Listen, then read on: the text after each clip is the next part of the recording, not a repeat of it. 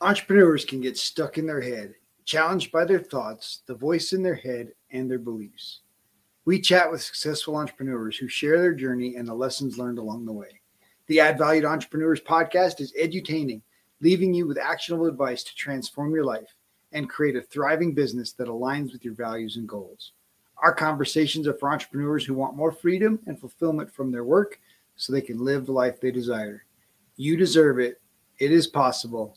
It's time for you to add value. Our guest today, Harry Spaight, serves others by helping people grow their business and sales. He's a keynote speaker, coach, and author of Selling with Dignity, your formula for life-changing sales results.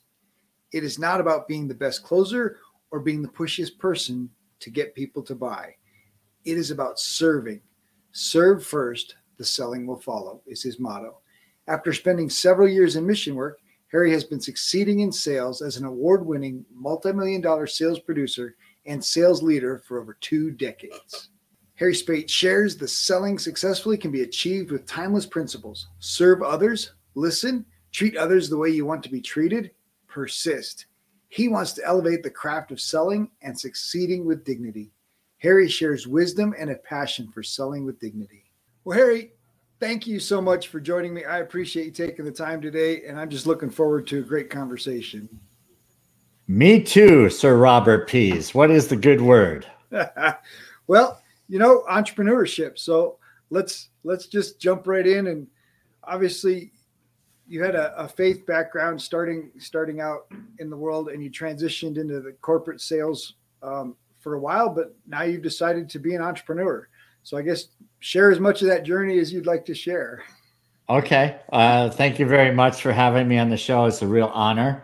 And I think we have not only similar barbers, but we have a similar thought process in life, similar mindset, if you will, similar thinking, to coin a phrase from you. So thanks again. My background, like yourself, it was all about serving people. And when I left, my wife and I left the mission field 25 years ago, I thought that I could take my communication skills. I wasn't thinking entrepreneur. I was thinking sales job, which really is, in some sales industries, you really are like an entrepreneur. And prior to that, supporting the mission work, I did janitorial work. I cleaned offices, I cleaned bathrooms, I painted houses. I did whatever to earn a living. And, I didn't want to do that in my mid-30s. I said, if I'm going to go back to the States, I'm going to do this differently. And I thought that the corporate experience would be a good one. So that's where I ended up. And it was fun, but the challenge was trying to get a job in sales after being a missionary for 15 years and telling people that I had quote unquote sales experience. And they're like, what language are you speaking? You've been a missionary. That's nothing to do with sales. They're probably thinking, I don't know what they were thinking, but they certainly did not understand that trying to share your philosophical and spiritual beliefs with other people, they didn't think that was selling, but it clearly was selling. Right? It's all about relationship building and having conversations, which is very similar to selling. And we had it on, some of us had it on both sides, because to survive out there on the mission field, we had to come back here and sell ourselves, convince people to contribute and raise, we were self-supporting. So like a sales job that's 100% commission, if we didn't raise those funds, then there were no funds. Yeah. Well, see, you were smart. See, I did not do that. That would have been a great idea. But we worked, I sold a small business, but man, that would have been the thing to do, is to find some people that were behind the cause, so to speak. I'm sure I could have easily enough, but it just never dawned on me. So good for you. Well, it certainly creates a longer sustainability. Right. Because, and actually, I suppose it's a lot like sales as I think about it. Those first couple of years, nobody believes, in what you're doing. They're not really sure, are you really going to stay there? Are you really going to do what you're saying you're going to do? And so you're building that know, like, and trust factor in those first couple of years. And then as you start to not only get some results, but people actually say, "Oh, you're still there. Okay. Now we're willing to get involved. Now we're willing to put, you're put our money serious where our mouth is." Yeah. And so that created sustainability for certain. But I hadn't thought about it in that transition term. I obviously knew I was selling myself, right? Convincing people that I can do the things that we're saying we're going to do, and that's what we're going to do, overseas. But getting those relationships to the place where they know, like, and trust us. And it really was kind of like a membership model. And this was 20 years ago, right? We were raising monthly support. The majority of our support was a membership model. Give us $20 a month, give us $100 a month. And those commitments are what sustained us. So it's interesting now to, as an entrepreneur in this online world, it's like, wait, this is what we should be doing. Right. I mean, this is, the idea of having a group or a tribe and having some kind of passive income, at least as an income stream, is definitely a way a lot of people are looking at things. And, as entrepreneurs, finding ways that you could sell your services aftermarket, right? Whether support or something, so that people are paying you monthly, even if it's a little bit, it all adds up. Absolutely. That's interesting. Yeah. All right. So got distracted by my story a little there. So corporate sales. So you ended up in the copier world. I did. And I didn't really know it. I mean, it was funny because I was talking to a friend of mine when I was back in the States, and I was trying to sell health insurance, and I was getting a couple deals. It was like, to get that first job, I showed up at a hotel in a conference room, not a room, but in a conference room, and anyone breathing and they had $300 got a job. So I was kind of excited, but I was like, that was too easy. And it wasn't for me. I mean, I did that for a little while, and I talked to an old friend who I hadn't spoken to in years. We had parted ways, and I asked what he was doing. He said he was selling copiers, and I kind of chuckled. It was like, how much money can there be in that?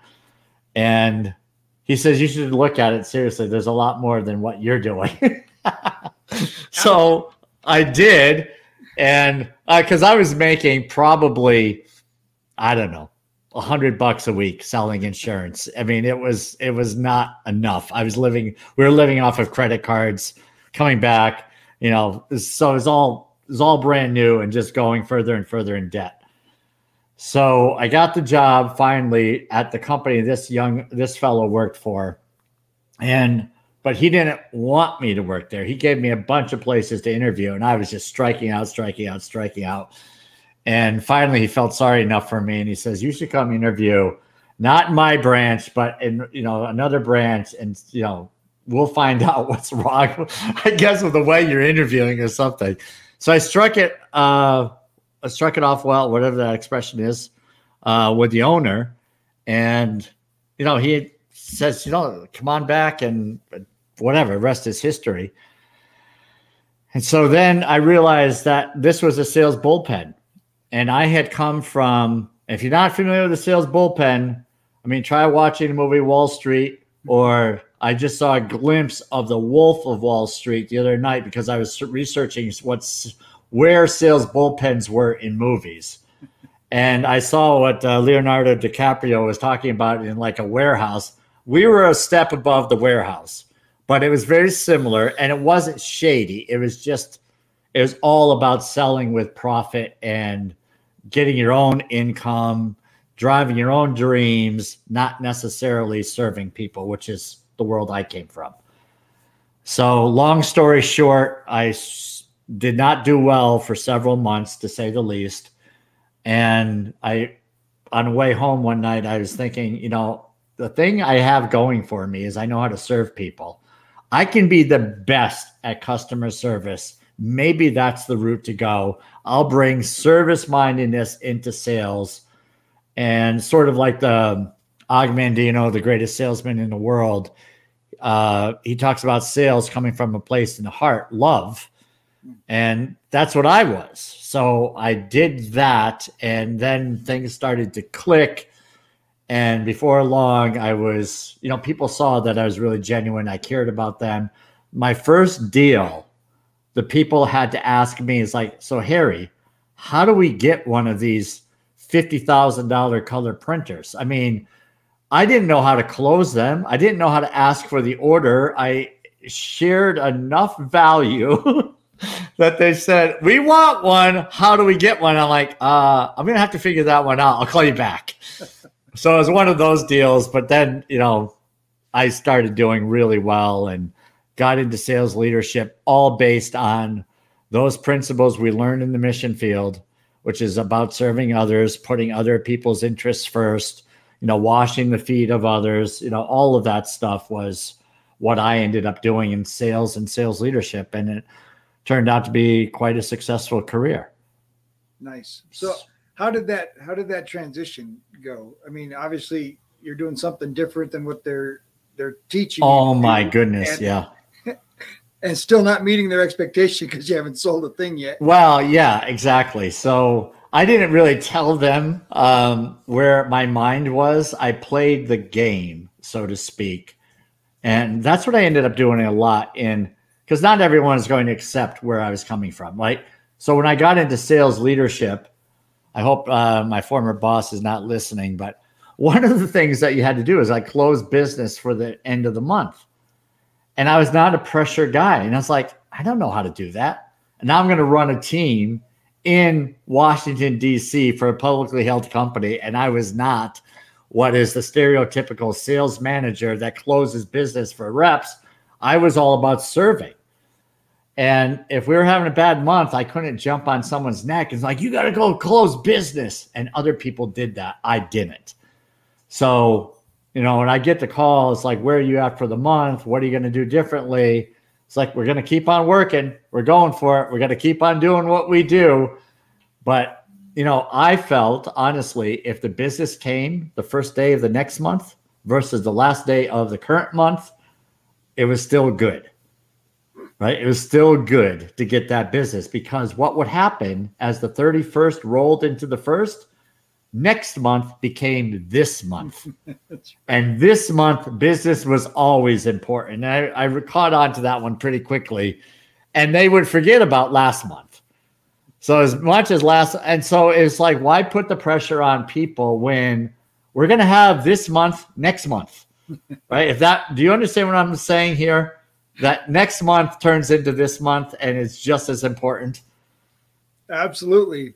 Well, I think one of the things in sales, and obviously this is one of the sleazier sides of sales because it's that pressure model. But for me, if the deal's good today, it'll be good tomorrow. Exactly. And anybody that's putting a deal out there that, nope, you got to do it today. You got to sign it today. Like, the car, the price, This is it. This is it. This is the only day this price is going to be this good. And of course that, pressures people, creates that scarcity and plays into their influence. And I feel like it's manipulation. And for me, like, if you're putting a price out there, like for a copier, especially for coaching, for, any of these service-based things, if you can honor this price today, you can honor this price tomorrow, and you can allow me to make the decision, on my time. And so I appreciate putting a deadline, closing my groups at the end of a month, or, but they know that from the beginning, right? It's not, if you call on the 31st and that's the day you start to sign up, hey, our groups close at the end of the day today, and we're not opening them till next quarter, but I'm not changing that, right? It's not different date for every person I talk to. It's right. Well, that is so true. And, I used to laugh at the, or what, right? You have to do it today or by the end of the month, or what, right? Or the answer is, you'll get the same price next month, because I know you're going to ask for the same price. right? If the buyer saw whatever the number is, let's just turn it into a car. If your car is $400 a month on a, like if you're leasing a car and you got it picked out, it's $400 a month. Well, guess what? They're going to honor the price next month because they're going to need the business next month. So, well, this all has to be done by this week. And I would just say, or what? That's right. Right. And the or what is just, well, you know, it's nonsense. It's, you know, you're putting someone on the spot for the smoke and mirrors that they're doing.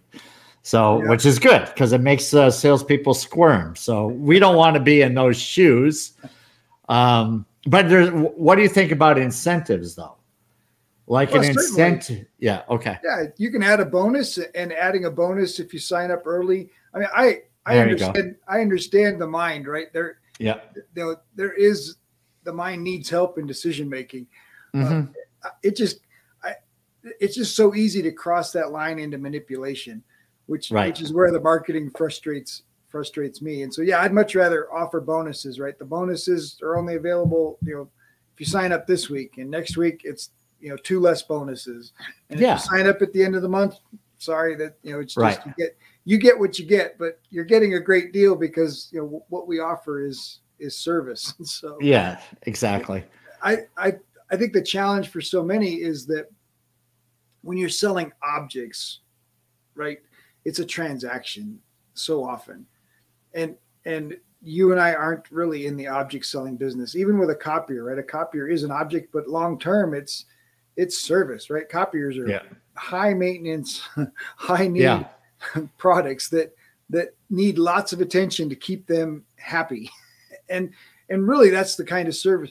The relationship starts at the sale, not ends at the sale. And I think poor salesmen and people that have a poor sales model are focused on the transaction, close that deal, right?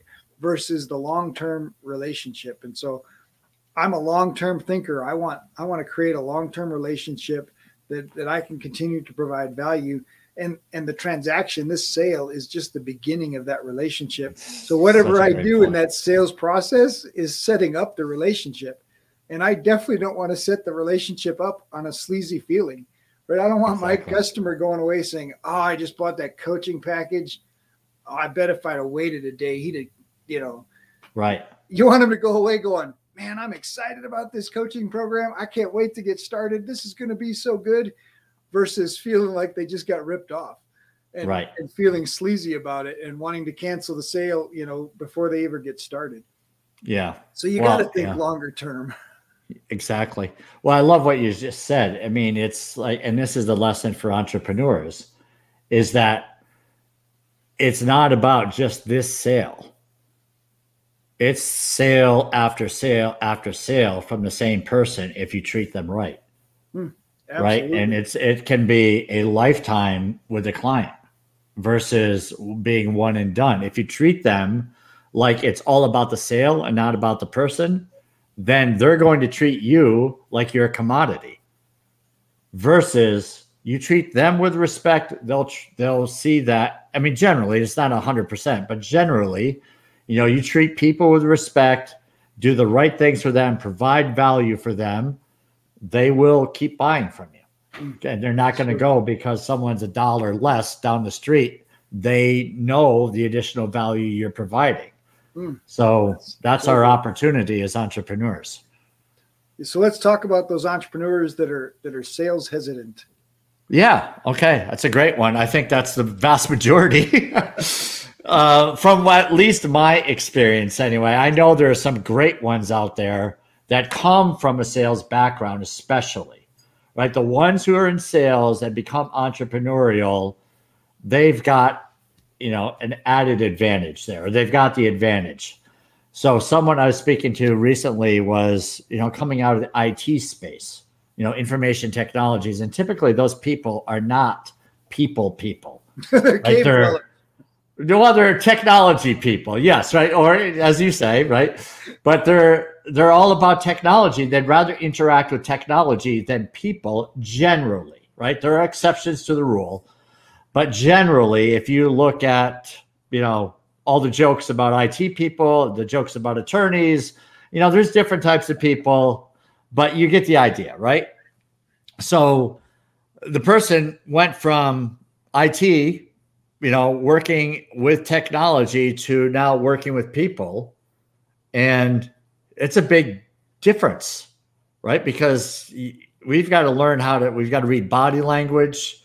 We've got to understand the tone that someone says, let me think about it, or let me think about it, or let me think about this. And it's, the enthusiasm, there's so many different things that we pick up in sales that most people just say they wanted to think about it. And others will say, well, they're let me think about it is a nice way of saying they're not interested. And someone else is saying, we'll probably get an answer later today. Right? I mean, it depends on how the same words are said and with the tone that people who are in sales pick up on this. So entrepreneurs, where this ties in is that just because you like what your company is and what you're doing and how great it is, if we don't develop the skills to help people buy into what we're offering, we're not going to be as successful because they're probably going to shop us. Right? It's very rare that someone says, geez, I like what you're doing. I'm just going to sign up right here and not shop around. And the person that sells, right, which means uncovering their challenges, that's like the discovery, finding out what's important to them, right? So that would be their decision-making criteria, right? And then showing that you have done this before, right? Maybe with some testimonials or video. Now, if someone does all of that and you don't because you just don't know, then you're at a huge disadvantage. And they may like you, right? You may be friends, but they're probably going to do business with someone that is better in sales over if everything else was equal. What's your thought on that? Absolutely. And it's really an exchange of information, right? It's first of all, understanding their problem, confirming that what you have is a solution to their problem, and then helping them believe that what you have is a solution to their problem. And I mean, in the straight line selling model, Jordan Belfort, of course, who everybody considers this sales monster, but really when he teaches sales, he's teaching that no is just uncertainty, right? And no just means that you haven't given them enough information. If your product truly solves their problem, right? That's the first ethical step in sales is you can't try to sell them something that they don't really need, right? And so, But if they have a problem that your product, your service really does solve, then it's your obligation to make sure that you've truly answered all of their questions. And so when they say no, typically, or they say, let me think about it, it's an opportunity to find out what is it that you're unsure about? What is it that isn't clear to you? Mm-hmm. And gives you a chance to present those other aspects, right? That go deeper into, which is also helps you grow as a salesperson because you learn to understand what people are actually looking for. And I think people, like you mentioned, the person that says, well, they're going to think about it, which means they're not coming back. And sure, they're selling 1%, but if you go deeper and you have a deeper conversation, have a more willingness to ask when somebody says no, well, what is it that you're not sure about? What is it that is holding you back? Right. And go deeper, you're going to increase your sales even by, a full percentage doubles your sales, right? Yeah. So it's important to be willing to, I don't want to say challenge the no, but push a little bit to better understand the no. Yeah. To understand, right? So there's very nice ways of doing what you just described. And a lot of people fear going down that path because the person said no, or I'm not sure, or I got to think about it. And they'll say, okay, and not know what to do with that. Right. But you could say something along the lines, when I hear people say they need to think about something, it means different things to different people. That's been my experience. So just for my benefit, so I can be a great resource for you, when you say you need to think about this, could you help clarify so I could get a better understanding of what thinking about it means to you? Right? And it might be, well, the investment is significant. Or it might be, I'm not ready. I got other things on my plate. Right? But so those are completely different answers. Right? I've got things on my plate means they have other priorities, which is fine. Right? That the price is not, it's not what they thought it was going to be, or it's more, then that also has a different, right? So then we go down, I totally get it, right? Sometimes I get sticker shock. It's not what I thought it was. But, again, to help me understand, what is it about the price? How far off is it compared to what you expected? Right. So now that gap, so what we're looking for is the gap. Right. So say whatever the number is, say you're selling a product for $5,000. Maybe it's a little air conditioning. I don't know, whatever. Right. Maybe it's 5, maybe it's 50, whatever the number is. Ask them what they were thinking it was going to be. And now you have a gap between what they thought it was going to be and what you're selling, what your whole thing is at. And then the opportunity there is to sell the value of the gap, right? Not necessarily selling from 0 to your number, but just the gap. So I've done this for, it seems like 100 years, but in virtually any industry, that gap is you're showing an ROI on a very reasonable number now. Right. Or if they're shopping it and say, we really want to do business with you, but I'm seeing this price over here, then just understand that. It's like, I totally get it. I shop too. Right? When you say things like that, then you now become real versus the seller who's got an agenda. You now are on that side of the table and you're saying, look, I buy stuff too. I get sticker shock, or I shop around. I've looked at other coaches. I've done the same as you're doing. I get it, right? But just help me understand so I know, right? So I can keep providing value, because that's my whole aim, is I'm going to keep providing value. If you go with me or you go with someone else, right? Yep. Well, and especially if you're talking about coaching or a service where they are not only making a financial investment, but they're making an investment of their time and their energy. And you mentioned it, I've got an awful lot on my plate right now. Is this going to overwhelm me or, fit my need, or am I just going to invest in it and set it on the shelf like the rest of the shelf help books that I keep buying? Right. And so being able to bridge that gap is different than bridging that price gap. Right. Mm-hmm. And so helping them see, well, the value in this is really this, and this is how we're going to help bring you in without overwhelming your time. But you won't ever know that unless you're willing to ask that follow-up question. Yeah. And not, like you said, not in an offensive way, just in a friendly way that says, you know what, for my sake, I'd like to better understand. Yeah. I want to maintain this relationship and I want to honor you. And I know sales is, it's got that reputation, right? And all of us feel that way when we're sitting across the table with somebody that's trying to close us. Right. And so, I'm sorry. So we get it, right? And when you say, hey, I understand that you want to take some time to make this decision. Can you help me understand, what it is that you're feeling, what it is that's really, keeping you, what is the gap for you, right? Is it the money? Is it the time? Is it the investment, of your future?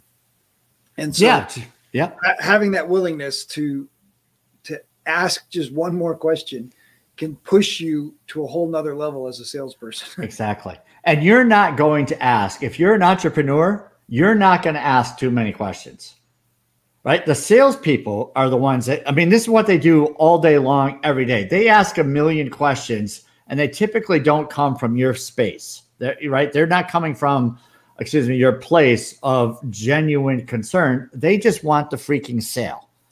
Right. That's all they care about. They've got a quoted hit. I want the sale. I'm going to ask. So the difference is they may just say, Well, what do you need to think about? Right? They'll cut right to the chase. Or they'll say, like someone says, well, your price is more than I thought it was. It's like, well, we're not like everyone else. We're better than everyone else. Our service is worth it. And they go into defensive mode, which is typically a big turnoff. But by saying, I've been in your shoes before. In fact, last week I was shopping for this, right? We all do it, right? Whether we're at Home Depot, we're checking out Lowe's price. We're in Lowe's, we're checking out Home Depot's price. We're all doing it to one degree or another, right? Again, I'd say all, but it doesn't mean the vast majority of us are doing this these days, right? And we're not making big financial decisions with one price. We're getting multiple people bidding for whether it's cars, you name it, right? Anything of substance. So what you said, that extra question, most entrepreneurs feel like that's when they become pushy, right? By asking the extra question. And I assure you, comparatively speaking, on a scale of 1 to 10, you're still at a 1, maybe you inched up to a 2, whereas salespeople are always at 10, and maybe they're going to go to 11 if the chart could grow, right? But you're safe, right? And that extra question that you said, I've learned this a long time ago, don't say no for the prospect, right? Don't say no for the buyer, right? And we say no by saying they're not going to be interested. They're just going to tell me no again. So don't say no for them. Just ask, right? Find a better way to ask. So after you have a sales call, right, where you're talking to somebody, evaluate where it went wrong, right? Where could I have done better? Don't be offended that the person was a jerk, that they didn't understand you, right? They're idiots because they don't get how valuable I am. Don't say stuff like that. Just say, what could I have done differently to reach that person where I clearly seem to have missed the mark, right? And that's when the juices start to flow and you start picking up a book or listening to a podcast or finding someone on Clubhouse. That's when things will start to connect because you have an open mind and not the rest. Buyers are not just jerks. They're missing something that we're doing. So, which is okay. We just have to get better. What's your thought on that? So good. We will be right back after this short break. This episode is sponsored by Add Value to Life Coaching. Want to learn the mindset secrets of successful entrepreneurs that have been shared on our podcast?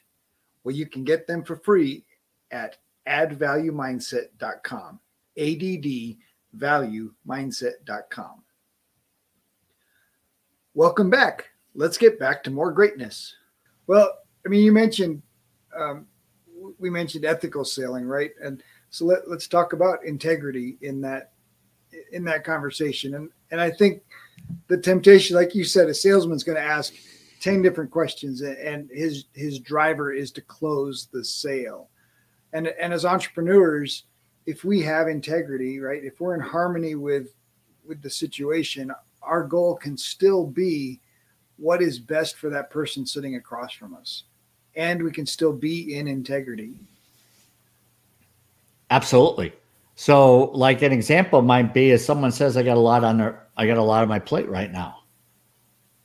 Right. Well, clearly, whatever the thing is that they're saying they've got a lot on their plate, then they're not seeing what you're offering as something that's valuable enough to push something else off, right? So if you're offering mixed vegetables and they already have green beans on the plate, then you're going to have to move the green beans off to get the mixed vegetables on. And maybe the green beans the mixed vegetables are not enticing enough right now. So understand, and what about this illustration, right? On the fly, I'm coming up with mixed vegetables versus green beans. So this is what I do. I test the waters, ladies and gentlemen. Come up with analogies that clearly make no sense. But this is fun. It's what I like to do. So it's just finding something is, if their plate is loaded, is understanding. and then just say, then having the conversation, help me understand. Because when I hear people say that their plate is loaded, that means different things for different people. Some will say, my plate is so loaded, go away and don't ever come back. Others will say, that means I need a few weeks. Others will say, I need a few months. In your particular case, do you see where do you fit in?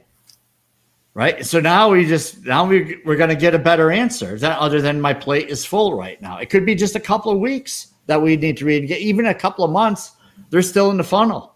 Right. That's still good. If they say get lost, I never want to talk to you again, then that's not so good. Right. But that's okay. We now know that they're not a real prospect. So we go find someone else. It's always a silver lining. Absolutely. Well, and recognizing that if we've had other clients in similar positions, right, the service we offer is actually going to help you get other things off your plate. We're actually going to solve this problem by working with you. Yeah, exactly. Depending on what it is you're offering, right? But if someone, for instance, someone shops and says, I need a deck built. And right now I've got my kitchen going on and I'm just kind of shopping, and someone says, well, and they try to close me because I want my deck built. And I'm like, I don't want it done today. So right now my plate is full. Okay. So that could mean a lot of things. It could mean 6 months. It could be call me after my kitchen's done. It could be I'm just trying to budget for next year. There's all kinds of things that could be going on.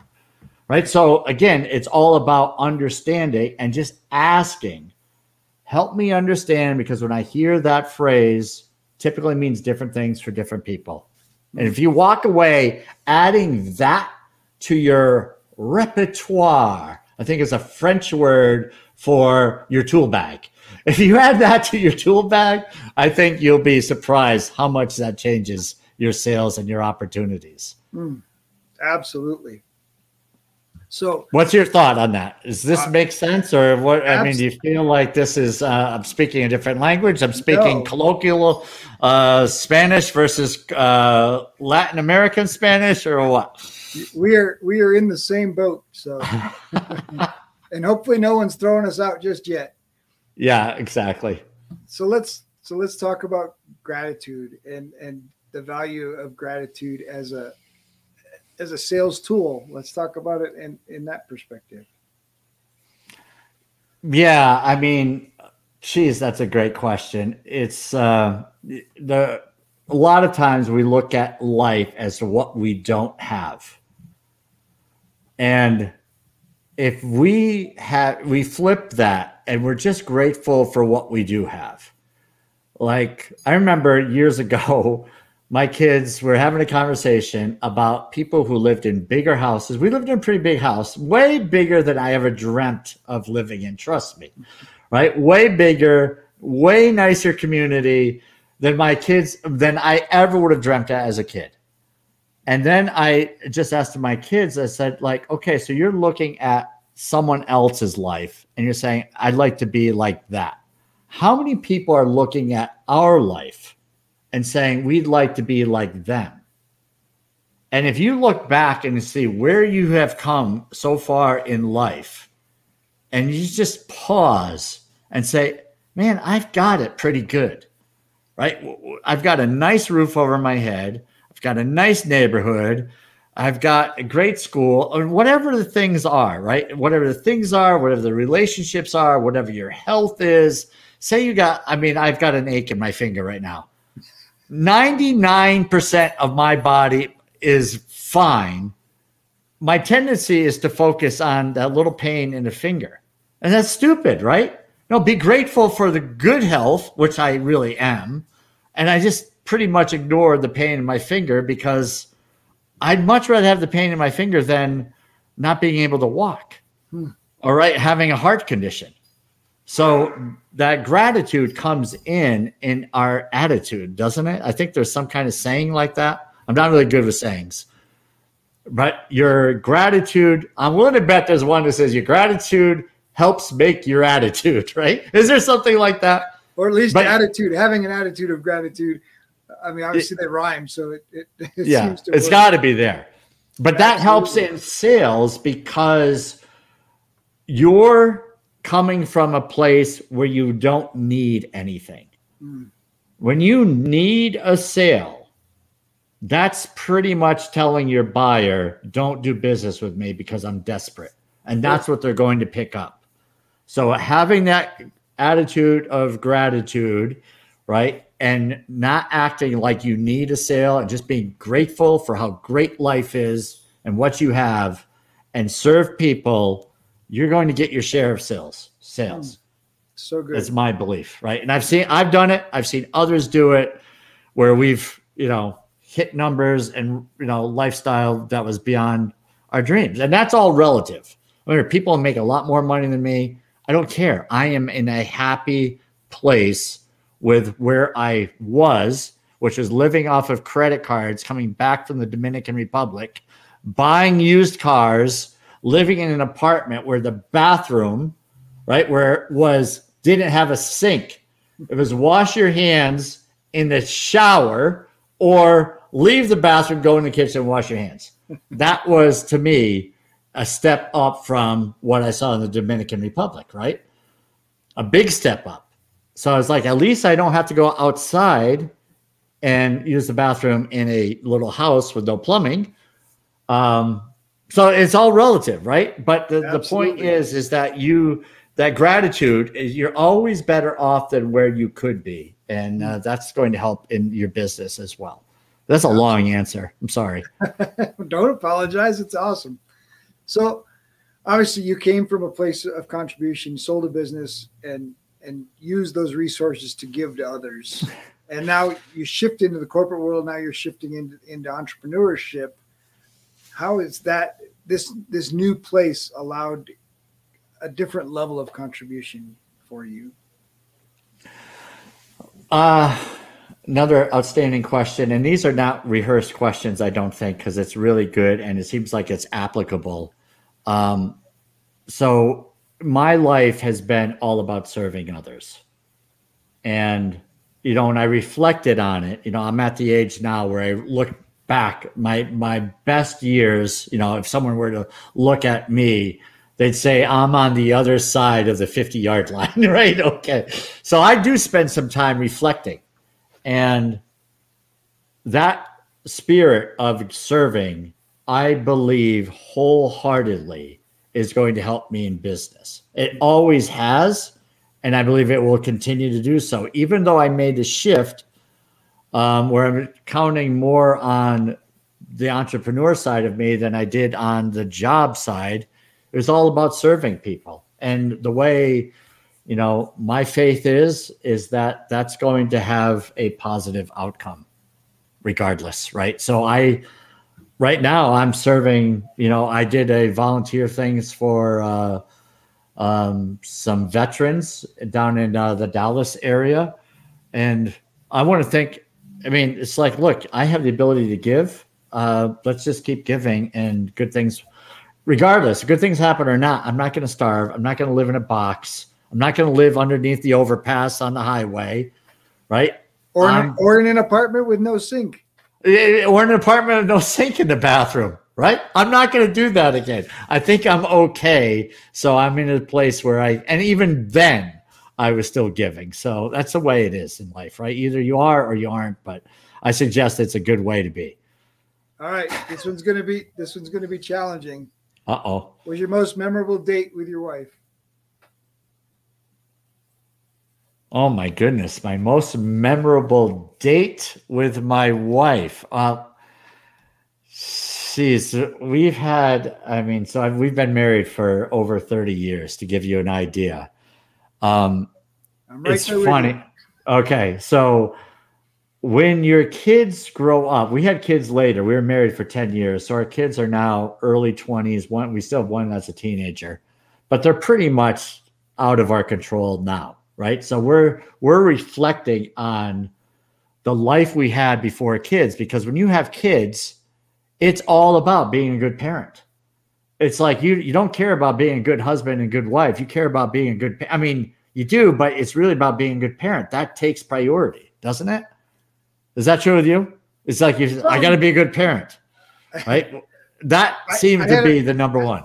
I had a pretty strong commitment to loving my wife, because I was taught that the best way I can, or the best thing I can do as a dad is show my kids how much I love them. Oh yeah, that's true. And yes. So I agree. was intentional about loving my wife through our raising kids, and knowing that raising kids is a temporary assignment. Yeah. See, you're so much.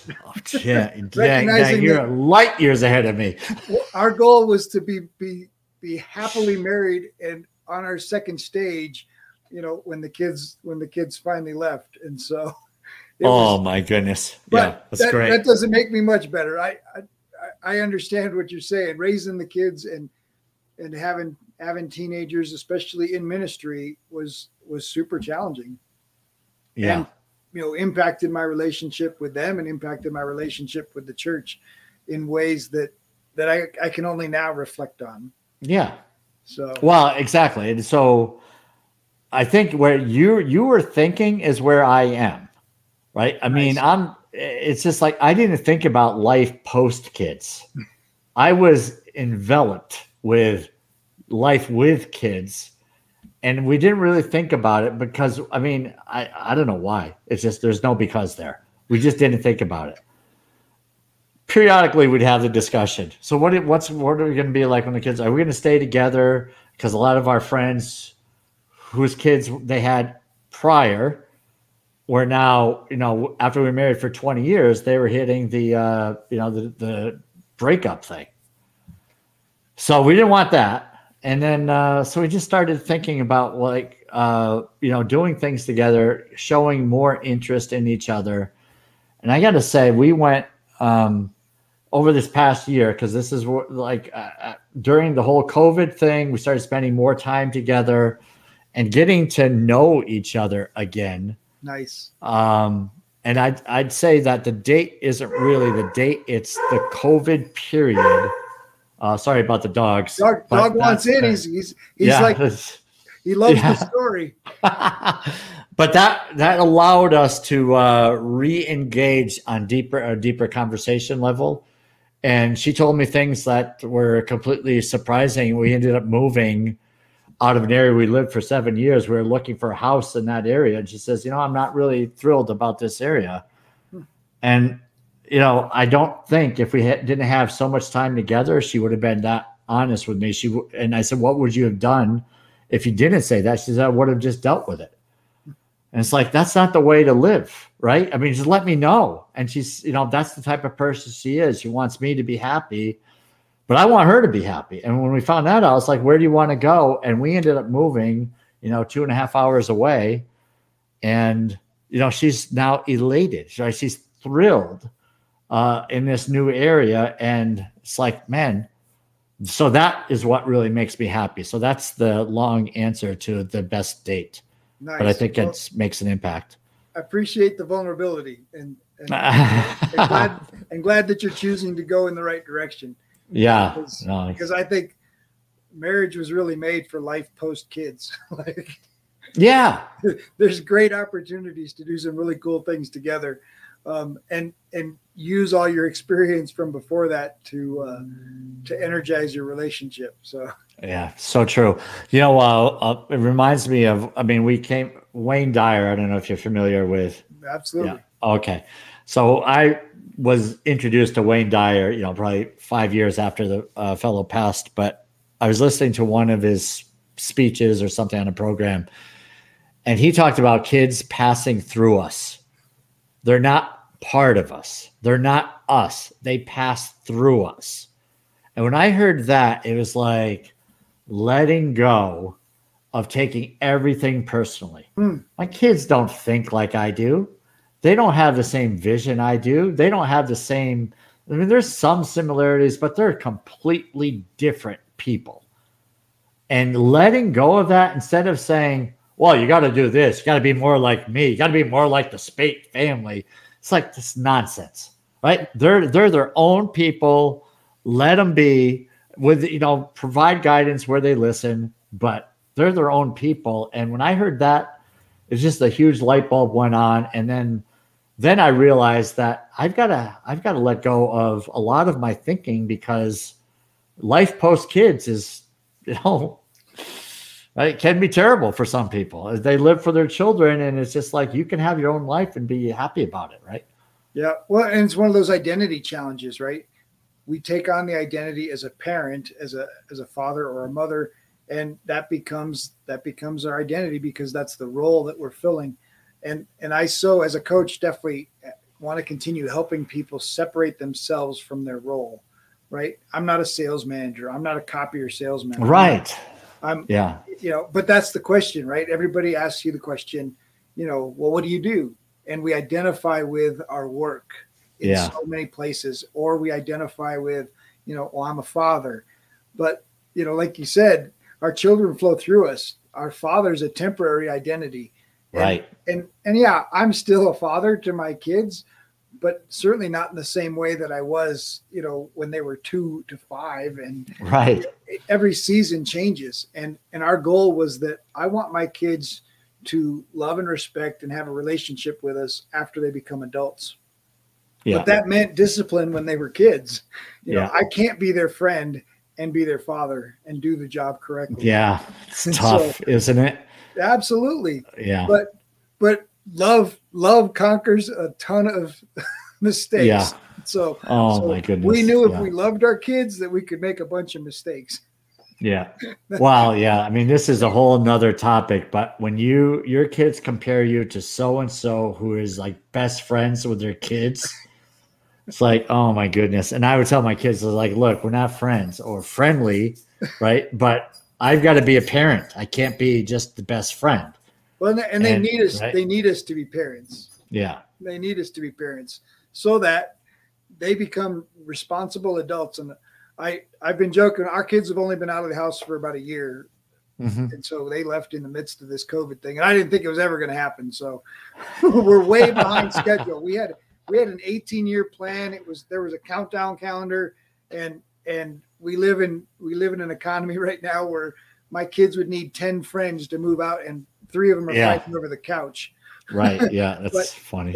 It worked out. They moved out this last year, and now they call us more than they did before. And it's like, wait, what? You didn't want my advice when you lived here. Yeah. Why do you want my advice now that you're out on your own? Yeah. But so our joke is we released 2 functioning adults into the wild.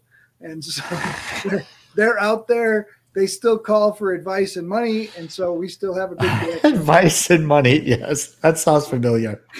Absolutely. So I love that you're wrestling with it. I love that you and your wife are working together on it because that's the way you should face it. Right. And you should try to figure out what does this look like? What do we want this to look like?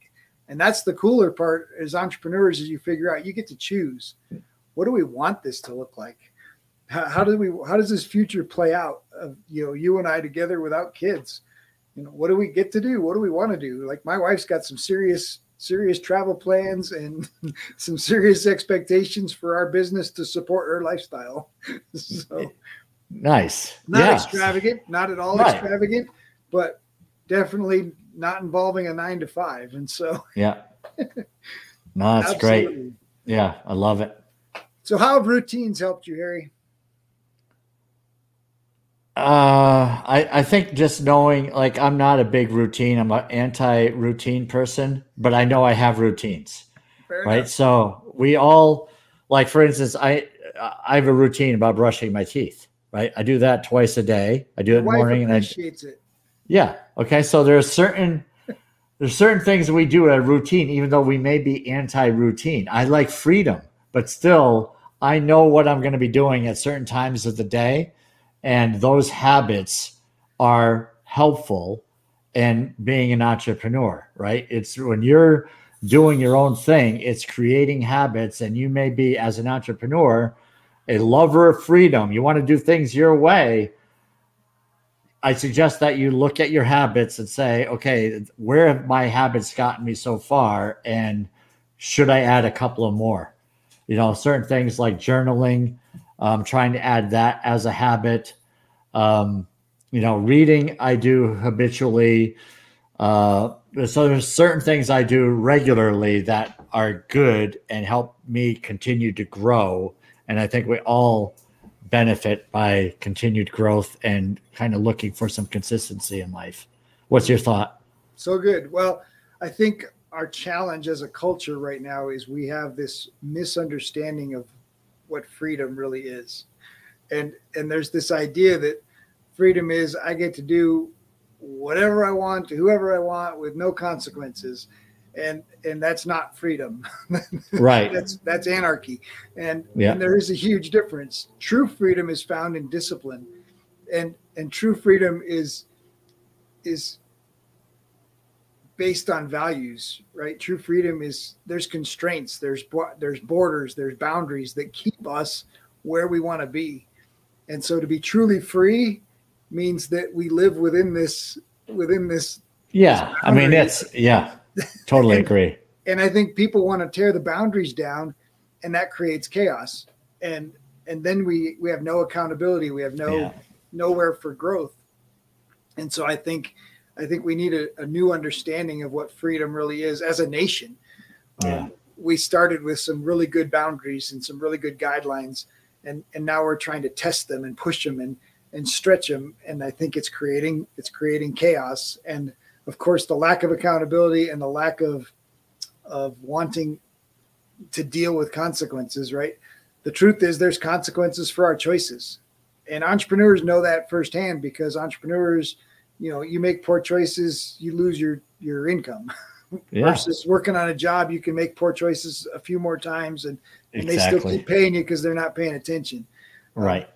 But that's not the freedom that we want. We want the freedom to make right choices and do good by humanity, I think. I mean, I personally believe each one of us was created with a gift inside us to serve our fellow humans. And I think you feel the same way. I do. And I imagine a world where more and more humans are aligning together to serve humanity in a positive way. And entrepreneurs are going to be the start of that, because entrepreneurship that's the ultimate, providing a service for the good of humanity is what entrepreneurs do.